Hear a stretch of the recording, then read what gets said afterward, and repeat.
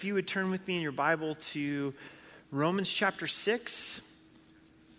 On Wednesday nights, we're going into depth from our weekend text. So we'll be looking at dead to sin and alive to Christ tonight. Dead to sin and alive to Christ. Let's read verse 1 down to verse 14, and then we're going to focus on verses 11 through 14. So we'll read together and then we'll pray. It says, "What shall we say then? Shall we continue in sin that grace may abound? Certainly not. How shall we who died to sin live any longer in it? Or do you not know that as many of us as were baptized into Christ were baptized into his death? Therefore we were buried with him through baptism into death, that just as Christ was raised from the dead by the glory of the Father, even so we also should walk in newness of life. For if we've been united together in the likeness of his death, certainly we also shall be in the likeness of his resurrection. Knowing this, that our old man was crucified with him, that the body of sin might be done away with, that we should no longer be slaves of sin. For he who has died has been freed from sin. Now, if we died with Christ, we believe that we shall also live with him. Knowing that Christ, having been raised from the dead, dies no more, death no longer has dominion over us. For the death that he died to sin once for all, but the life that he lives to God.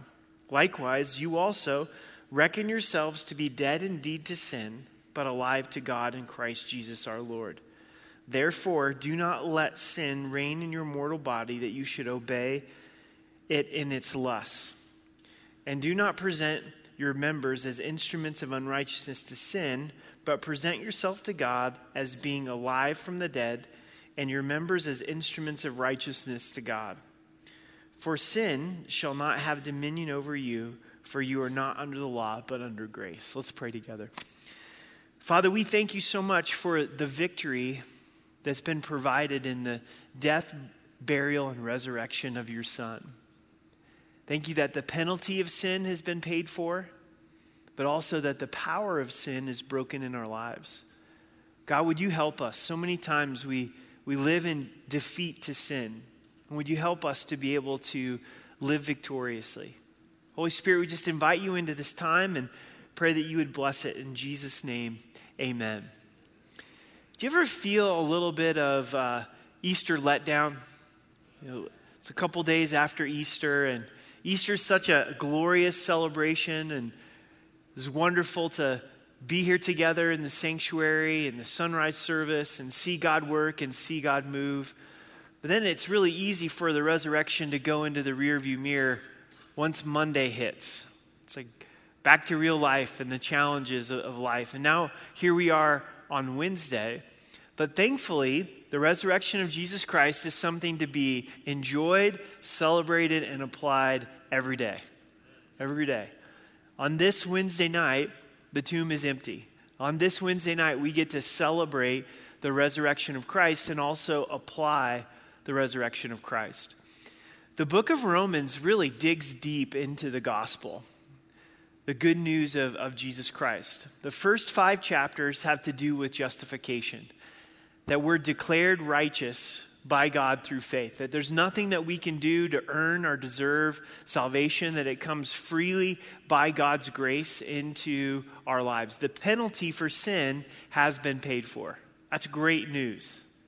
Here we are sinners, but yet placing our faith in Christ and the gospel, the penalty of sin is paid for. We're able to receive the grace of God. Chapter 5 shifts and it goes to sanctification, from justification to sanctification. And sanctification is to be set apart, to be conformed to Christ's likeness. And it focuses on the power of sin has been broken in our lives. This newness of life that God has given to us. And this is where we struggle. This is where it gets difficult, is because even though as believers we know up here in our minds that we've been freed from the power of sin, we still very much struggle with sin. Amen? And there's probably some patterns of sin in our lives that we give into over and over and over again, and we're wondering, man, could I ever have victory in this area? And what Romans chapter 6 teaches us is there's no temptation or sin that's greater than our resurrected Savior. There's no darkness where his light can't dwell and give victory. So even in these areas where we've given into lust, we've given into anger, we've given into covetousness, there is the possibility for victory because Christ, he died, he was buried, he rose again, and he has defeated the power of sin in our lives. So tonight, I hope and pray that our study is very practical. How do we walk in this newness of life? How do we walk in the resurrection, the power of the resurrection? And that's where we'll focus on verse 11 through verse 14. Likewise, you also reckon yourself to be dead indeed to sin, but alive to God in Christ Jesus our Lord. Likewise, you also, in the way that Christ lived for the Father, we want to live for the Father as well. Think about, well, how would Jesus react to this situation?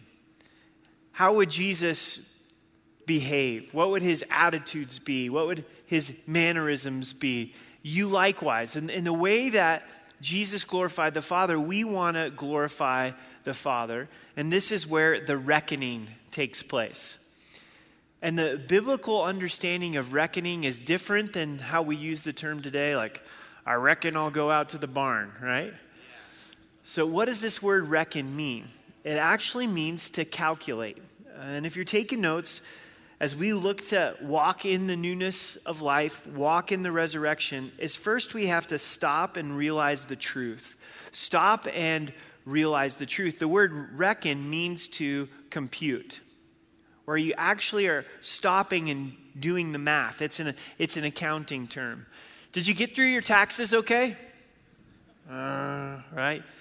Did you get a refund? Did you owe money? How did that all go? The only way to get through that process is you had to do some reckoning.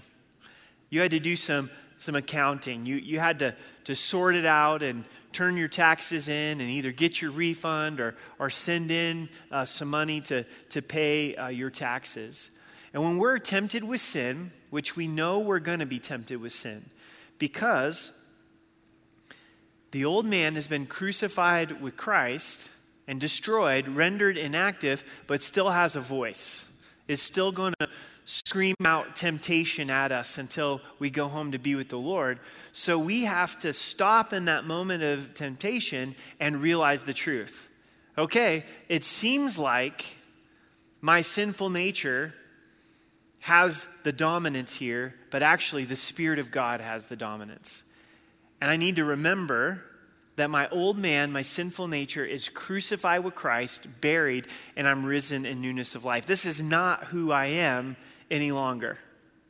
This anger is not who I am any longer. This lust is not who I am any longer. The covetousness, the bitterness. And when we do that, God moves in a powerful way. If we'll stop, okay, I'm being tempted. I'm going to stop and I'm going to realize, I'm going to reckon that I am dead to sin and I'm alive to God. I'm dead to sin and I'm alive to God. My old man is crucified. I'm buried. I'm risen in newness of life. I'm a new creation in Christ Jesus. That's reckoning. And it's very, very practical. All right, I'm about ready to sin with my words. Nope, I'm going to stop and realize. To be quick to hear, slow to speak, and slow to wrath. For the wrath of man does not produce the righteousness of God.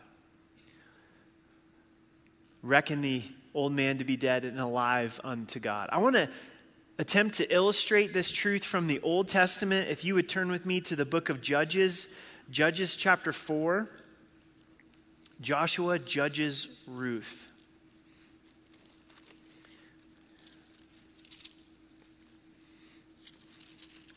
Judges chapter 4.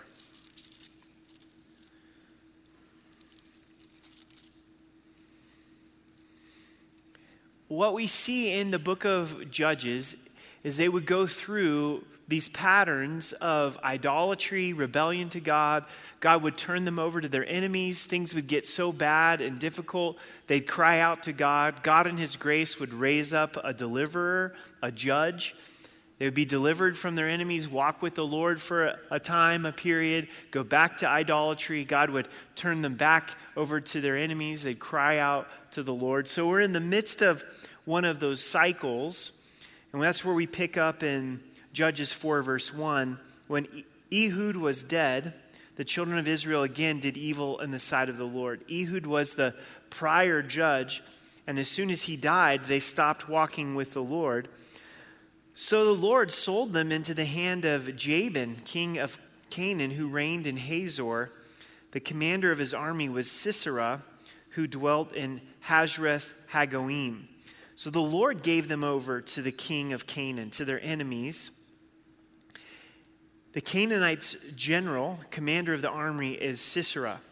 And the children of Israel cried out to the Lord for Jabin, had 900 chariots of iron, and 20 years he had harshly oppressed the children of Israel. So they're crying out to God to be freed from bondage. Many ways how we cry out to God to be freed from the bondage of sin. He's got 900 chariots of iron. This is like modern day tanks, and Israel's got none. So they're grossly outnumbered to Sisera. Now, Deborah, a prophetess, the wife of Lapidoth, that's an interesting name, huh? Lapidoth. It's a good name if you get a new puppy. This is my puppy Lapidoth. Was judging Israel at the time, and she would sit under the palm tree of Deborah between Ramah and Bethel in the mountains of Ephraim. And the children of Israel came up to her for judgment. Then she sent and called for Barak, the son of Adoniram, from Kedesh in Naphtali, and said to him, "Has not the Lord God of Israel commanded, go and deploy troops at Mount Tabor? Take with you 10,000 men of the sons of Naphtali and of the sons of Zebulun." God's given us the victory. I think we should go out and walk in this victory. "And against you I will deploy Sisera, the commander of Jabin, with his chariots and his multitude at the river Kishon, and I will deliver him into your hand." All right, this is how it's going to go. You're going to take 10,000 guys, and you're going to be the bait. This is going to provoke Sisera with his 900 chariots to come and attack you, but God's going to give the victory. No details of how God is going to do it. Classic response, a real manly response here in verse 8. "And Barak said to her, 'If you will go with me, then I will go. But if you will not go with me, I will not go.'" Sounds pretty chicken, right? Turns to Deborah and says, "If you don't go, I'm not going to go." But at least he's honest. He's honest there. Verse 9, "So she said, 'I will surely go with you.'" She's not afraid. "Nevertheless, there will be no glory for you in the journey you are taking, for the Lord will sell Sisera into the hand of a woman." Then Deborah arose and went with Barak to Kadesh. You're not going to get any of the glory. It's going to be through the hand of a woman that this victory is won. And Barak called Zebulun and Naphtali to Kadesh. He went up with 10,000 men under his command, and Deborah went up with him. Now Heber, the Kenite of the children of Hobab, the father-in-law of Moses, had separated himself from the Kenites and pitched his tent near Terebinth tree at Zamnim, which is beside Kedesh. Now, the Kenites were descendants of the Canaanites, so he breaks off from the Canaanites and sets up his camp amongst the children of God. He has a conversion in his life. Heber. Now, they reported to Sisera that Barak, the son of Ahinoam, had gone up to Mount Tabor. So Sisera gathered together all his chariots, 900 chariots of iron, and all the people were with him from Harosheth Hagoim to the river Kishon. So it works. Sisera hears that Barak's on the move, and he's coming after him with his 900 chariots of iron. Then Deborah said to Barak, "Up, for this is the day in which the Lord has delivered Sisera into your hand. Has not the Lord gone out before you." So Barak went down from Mount Tabor with 10,000 men following him. Here's God bringing the victory.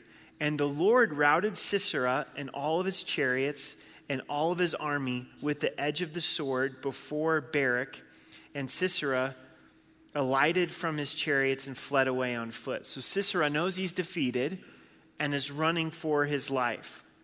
But Barak pursued the chariots and the army as far as Harosheth Hagoim, and all of the army of Sisera fell to the edge of the sword. Not a man was left. However, Sisera had fled on foot to the tent of Jael, the wife of Heber the Kenite, for there was peace between Jabin, king of Hazor, and the house of Heber the Kenite. So God brings Sisera to Jael's tent. And in essence, it's the old man coming to visit. In this picture, this Old Testament picture, it represents our sin. Our old man's defeated, but will show up at our tent wanting to make peace with us. Our sinful flesh saying, can we live in this peaceful arrangement with sin? Notice what the request is from Sisera. "And Jael went out to meet Sisera and said to him, 'Turn aside, my lord, and turn aside to me, and do not fear.' And when he turned aside with her into the tent, she covered him with a blanket. Then he said to her, 'Please give me a little water to drink, for I am thirsty.' So she opened a jug of milk, gave him a drink, and covered him." He wants some water. I'm really thirsty. Here he's been running in the hot Middle Eastern climate, and what does she give to him? Some lukewarm milk. This is before refrigeration. If you're really thirsty, like say you go out for a run or you go out for a jog, and you're like, "Oh, I want to get some water," and somebody gives you lukewarm milk, disgusting. When I was 16, a junior in high school, I went on a missions trip to Mongolia, and they drink fermented mare's milk there, horse's milk. And it is not refrigerated. It's just this lukewarm, nasty milk. This is what I picture is being served to Sisera. But this is a plan from Jael. She's lulling Sisera to sleep. And our sinful flesh, our old man, is going to try to make a treaty with us saying, "Hey, just hide me in the tent. Nobody has to know that I'm here. And give me some water."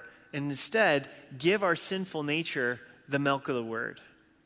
Give God's word to that temptation. Bring the word of God into view, into that temptation. So here he is, has just drinking the milk. And he said to her, "Stand at the door of the tent, and if any man comes and inquires of you and says, 'Is there any man here?' you say no." Then Jael, Heber's wife, took a tent peg and took a hammer in her hand and went softly to him and drove the peg into his temple, and it went down to the ground, for he was fast asleep and weary, so he died. Jael nailed it. She nailed it. She has to be good at this. This is something that she's used to doing, of taking the tent stake and the hammer and nomadic, setting up the tent and taking it down. And she realizes this is her opportunity to have victory over the old man, Sisera, the general. And she goes right up to him while he's sleeping. He's just had this warm milk, puts it right on his temple. One shot, boom, puts it all the way, spikes him to the ground, and he was out. Didn't even know what hit him, right? When we think about our sinful nature, we have to take the cross and apply it. The hammer represents the word of God. The nail represents the nails that went into Jesus' hands and feet.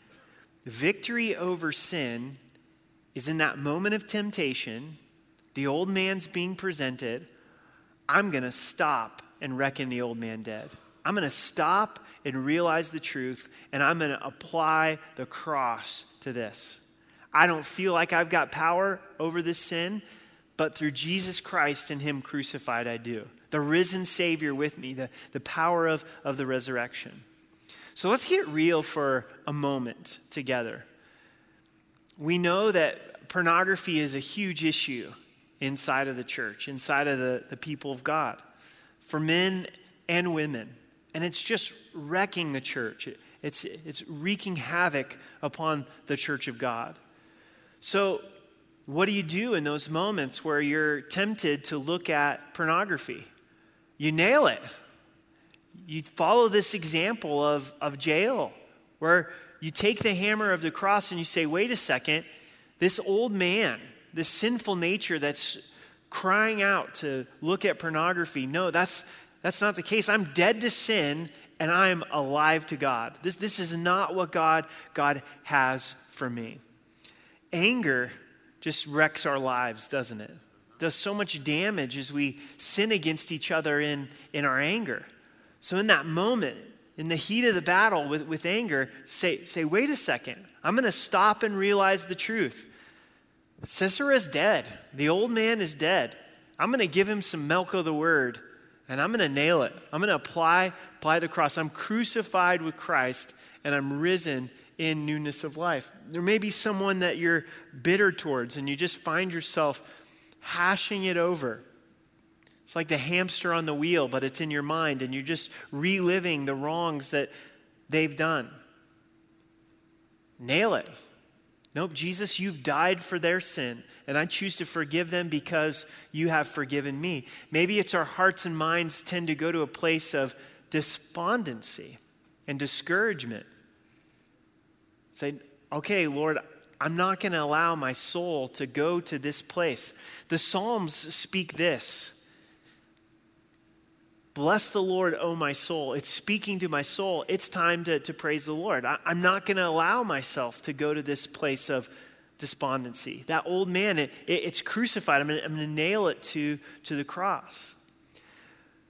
The death, the resurrection of Christ, God has provided it so that we can walk in victory.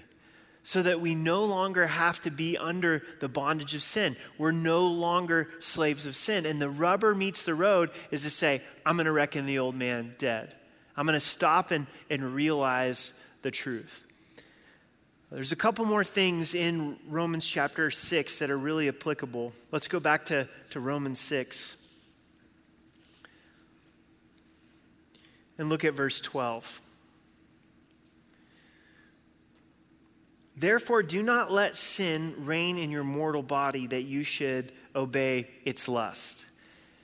Hear the language, hear the words. Therefore, do not let sin reign in your mortal body. The victory has been provided, but we have to walk in it. We got to lay hold of this victory that God has given to us by faith, this newness of life, buried with Christ, risen in newness of life. The first point of action is to stop and realize the truth. And then the second is this, is you got to play solid defense. You got to play solid defense. Don't allow sin to reign in your mortal flesh. Arguably, teams that win championships play good defense. Football is often won by the defense, as much as you got to have a good quarterback. Basketball is about defense. If you can play defense, you win games. And here, this verse is saying, don't allow sin to reign in your mortal flesh. So what are some patterns of sin in our lives? What are some sins that tend to always cause us to compromise? Well, we want to be proactive in those areas. And to say, Lord, I am going to put up a wall of defense, a hedge of protection when it comes to these areas of sin where I tend to walk in defeat. The book of Nehemiah really fits in well with this because the temple had been rebuilt, but there was no walls of defense around the temple. Nehemiah's heart was broken, so he prayed, saying, God, would you open doors so we could build the wall, rebuild the wall around the temple of Jerusalem? We're the temple of the Holy Spirit, and many times the wall of defense is not built up around our lives or has collapsed around our lives. Many years ago, I read a book called Hedges by Jerry Jenkins. And it's called, the subtitle of the book is Loving Your Marriage Enough to Protect It. Hedges, loving your marriage enough to protect it. And the whole idea is they used to build hedges or grow hedges around homes. That was the fence to be a protection around the house. And so how much more so to put up protections around your marriages, those hedges around your marriage. It's a really good book and very, very practical. And in the same way in our Christian life, we want to have hedges. We want to play solid defense. Don't allow sin to reign in your mortal flesh. Man, if you struggle with pornography, what in the world are you doing online at 11:30 at night? Like, hey, nothing good is going to happen with me being online at 11:30 at night. Even if you don't struggle with pornography, there's not a lot good happening on the internet at 11:30 at night, right? So you might put a hedge in your life that says, you know what? I'm not going to be online after 9 o'clock. And someone might say, well, that's so legalistic. I would say that that's wise. When it comes to pornography, to live inside of accountability, to make sure that someone has access to your phone and your computer, to invest in software like Covenant Eyes, where what you do online is made known to your accountability. Those are hedges. That's saying, man, I see the destruction that pornography has done in my life, and I don't want to go down that road anymore. Okay, I tend to sin in my anger. So what are some hedges that I can put in my life that's going to help me to not be angry? You might start to examine some things. Oh, I tend to get angry a lot when I'm driving and sin in my anger while I'm driving and I'm in a hurry. I need to start leaving a little bit earlier so I'm not so stressed and I can let the person go in front of me. We got a little elevator here in the foyer of the church that's just got a few buttons, right? You can push to go up to the second level and come back down to the first level. And we all tend to have our buttons, don't we? That when those buttons get pushed, apart from reckoning the old man dead, I'm dead to sin and I'm alive to Christ, we're going to lose our temper. So build a solid defense.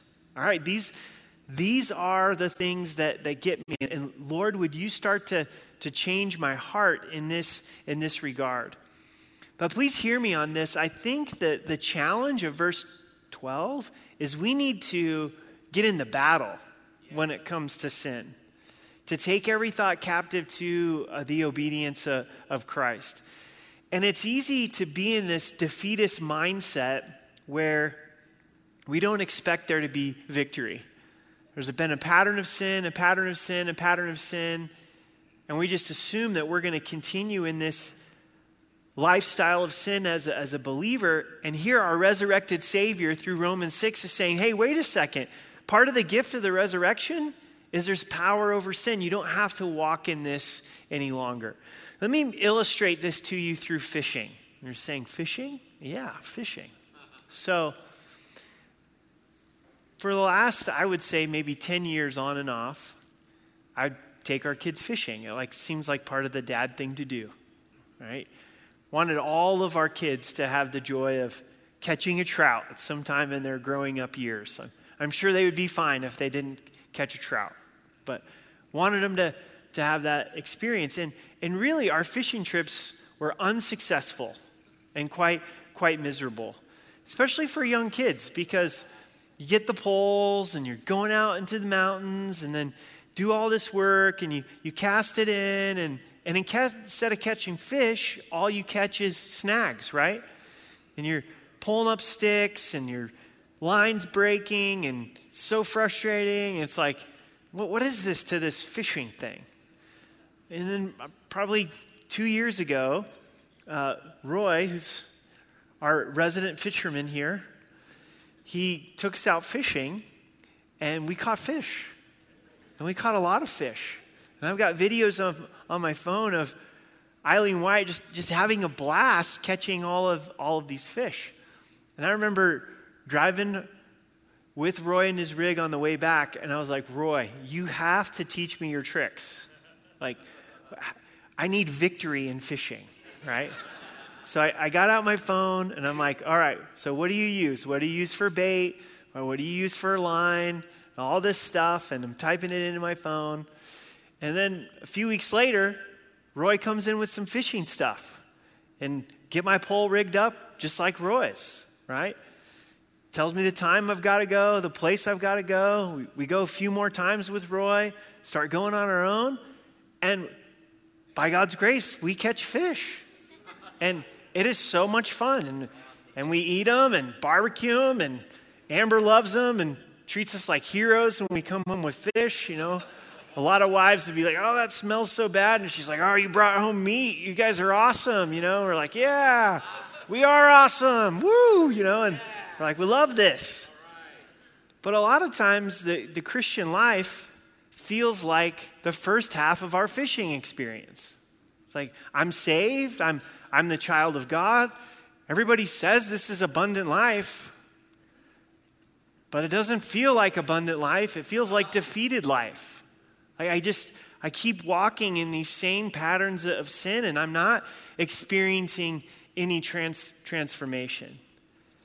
And that's what I hope tonight through God's word, the truth, through the power of the Holy Spirit, is the Holy Spirit comes and helps us to be able to fish.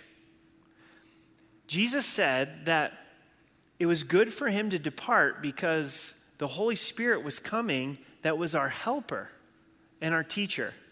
So the Spirit of God lives inside of us, and the Spirit of God wants to teach us how to walk in this victory, to walk in this newness of life. And the Holy Spirit's right there with us in those moments of temptation saying, stop and realize. Don't keep going in this direction of sin. Stop and realize that the old man is dead. You're dead to sin and alive to Christ. Play a solid defense. And then that brings us to point number 3.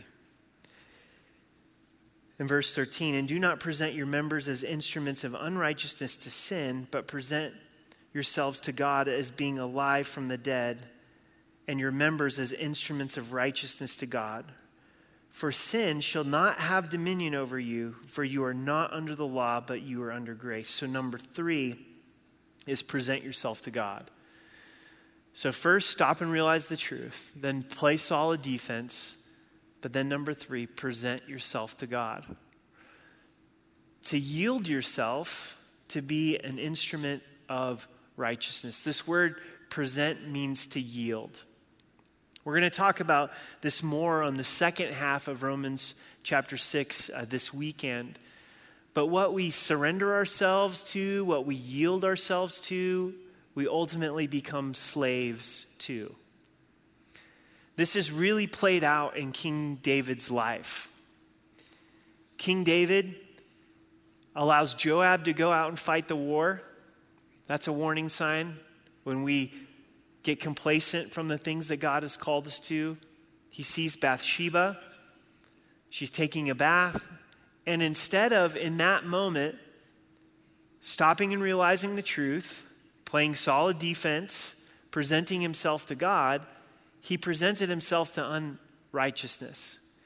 He takes another look and then inquires about Bathsheba, goes to his servant and says, well, what about this woman that's taken a bath? Who is she? And the servant already knows David's intent. And the servant says, oh, that's Bathsheba, the wife of Uriah. Like, she's married, dude. There was another opportunity for David to stop and realize the truth, to play solid defense, to present himself to God. But instead, he presented himself to unrighteousness, and he went from looking to inquiring to then inviting.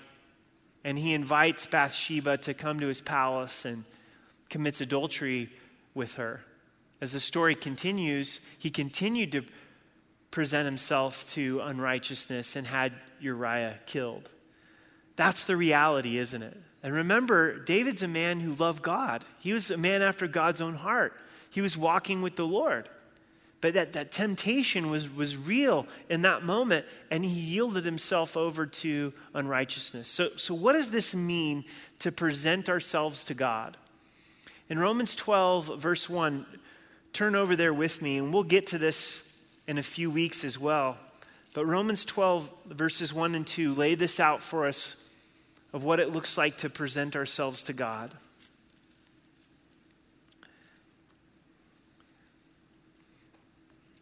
I beseech you, therefore, brethren, by the mercies of God, based on the blood of Jesus, the grace of God, that you present your bodies as a living sacrifice, holy and acceptable to God, which is your reasonable service or your reasonable act of worship.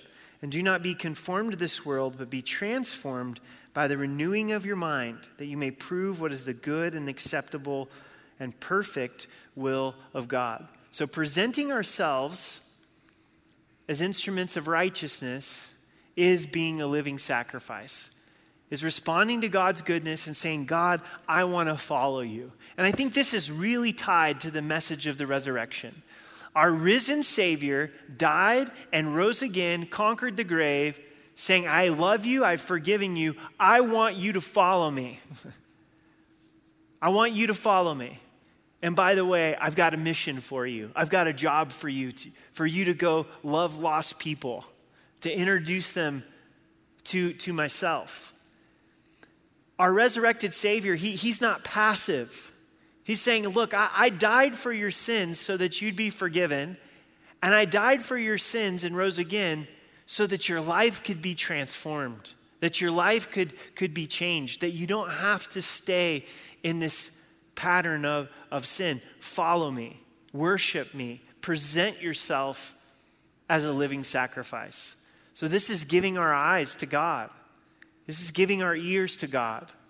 This is giving our hands and our feet, our heart, our whole entire being to just go through your physical body and say, Lord, I'm a slave unto you. I'm choosing to lay down my life because you laid down your life for me. For us to sin, it does involve our bodies many times. We can sin in our hearts as well, but it gets to the point where it's in our actions. We do something with our hands. We say something with our words. We look at something with our eyes that we ought not to. And so in those moments of temptation, it's no, I'm presenting myself to God. I'm presenting myself to God. So then these verses end back in Romans 6, verse 14, that sin shall not have dominion over you. Sin shall not have the victory over you because you're not under the law, but you're under grace. So this teaches us several things. And the first is that the law can't save us and the law can't change us and transform us. But the grace of God can save us and transform us. And Paul addresses in this section this idea of, okay, where sin abounds, grace abounds much more, but does then not just give us a license to sin?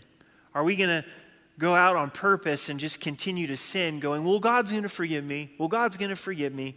Paul says, God forbid, perish this thought. So grace saves us, but it also teaches us how to live godly.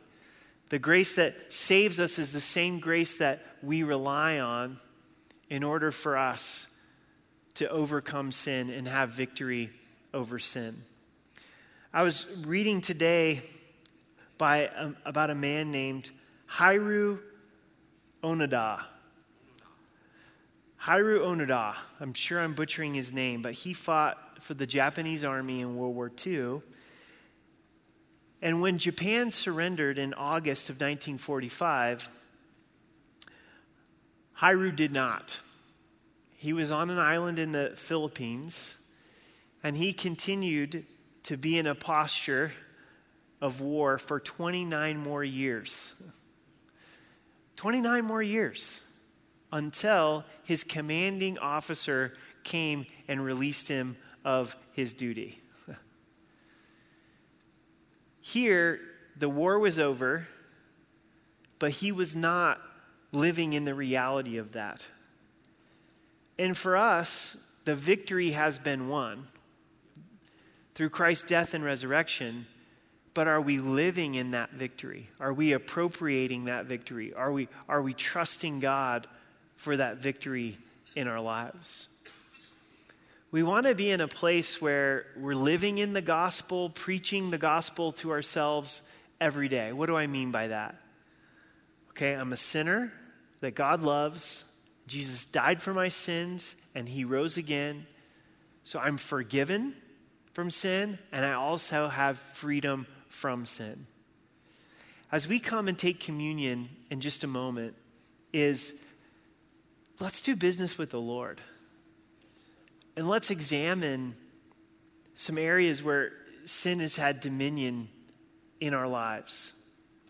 This Easter weekend and this week, this is what God's really been challenging me with through Romans chapter 6 is, Eric, why are you accepting defeat in these areas of sin in your life? Why are you not believing for and pressing into the victory that I have provided? May communion take on a deeper meaning for us as we understand, man, the penalty for my sin was paid for. I'm completely forgiven. God washed me afresh from my sin, but also that power of sin is broken in your life. If you're living in a lifestyle or a pattern of pornography, of sexual sin, do you believe that the death and the burial and the resurrection of Christ has broken the power of that sin and you can walk in newness of life? You can stop and realize the truth, can play solid defense, can present yourself as an instrument of righteousness. Do you believe in an area of covetousness or bitterness or anger, that God has already done the work? He's already provided the victory. We think of a dark night and light coming into the dark night. And we have the darkness of our souls, this areas of sin that we struggle with. And the light of the gospel, the light of the good news of Jesus Christ comes into that sin and exposes us, but also provides forgiveness and the power to be able to live differently. So as you take communion, allow Christ to come into that place, come into that darkness, confess that sin to him, and then lay hold of the victory that God has provided. Now understand, as we do so, the old man's going to scream. Sisera's going to ask for some water, right? And our sinful nature is going to be like, give into this. You've always given into this. Nice little sermon from Pastor Eric, but it's not going to work. And we're going to be tempted to go back to these patterns of sin, but to apply Romans chapter 6 and go, nope, I'm reckoning the old man dead. I'm realizing the truth. I'm going to stop and realize the truth. I am dead to sin and I'm alive to God. All right, I'm going to play some solid defense. What are some areas that I'm tempted at? What are some hedges that the Holy Spirit can build up in my life? I want to be in this continual habit. A good way of starting the day is just surrendering ourselves over to the Lord as a living sacrifice, putting ourselves on God's altar. God, here's my mind and my eyes and my ears and my hands. And Lord, I want to live for you. It's not by power or by might, but by my Spirit, says the Lord. We take the step of faith to apply God's truth, and then God comes in and does what only he can do. The Holy Spirit's wanting holiness in our lives even more than what we long for. And allow the Holy Spirit to lead us and take that step of faith. Say, okay, I'm going to apply the word. I'm going to reckon the old man dead. I'm not going to let sin reign in my mortal body. I'm going to present myself to God. I'm going to take some action that's in line with God's word and trust that the Holy Spirit's going to come and do a transforming work in my life. We read in Romans 12 to be transformed by the renewing of our minds. As we wash our minds in the water of the word, God is changing and he is transforming our character. But don't believe the lie of Satan in our flesh that you'll always be in defeat to that particular sin. Don't believe that, boys will be boys and girls will be girls, and this is just what men struggle with, and this is the way that our world is, and this is the reality of having cell phones in our pockets. Hogwash, right? We serve the risen Savior, and he died for our sins and rose again. So I pray, by God's grace and the power of the gospel, that your fishing would be plentiful, right? Instead of the Christian life being this, man, I try and I fail, and I try and I fail, and I try and I fail, is meeting with the Lord, relying upon the Holy Spirit, applying his truth and faith, and then beginning to see God do a work that he can only do through victory. And sometimes victory comes overnight, but most of the time, God's building up our discipline where it's going to be relying upon him, following him, and we fail, keep short accounts with God, be quick to confess and get back up and press back in. And over time, we look back and we go, you know what? I still struggle with anger, but God's changing me. And I'm not near as angry as I used to be. The Lord's doing that work. Dead to sin and alive to God. Amen? All right, let's stand and pray together.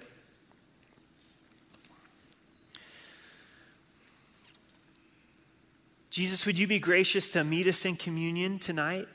This truth that we're dead to sin and we're alive to God. We thank you for your forgiveness, and we also thank you for freedom from sin.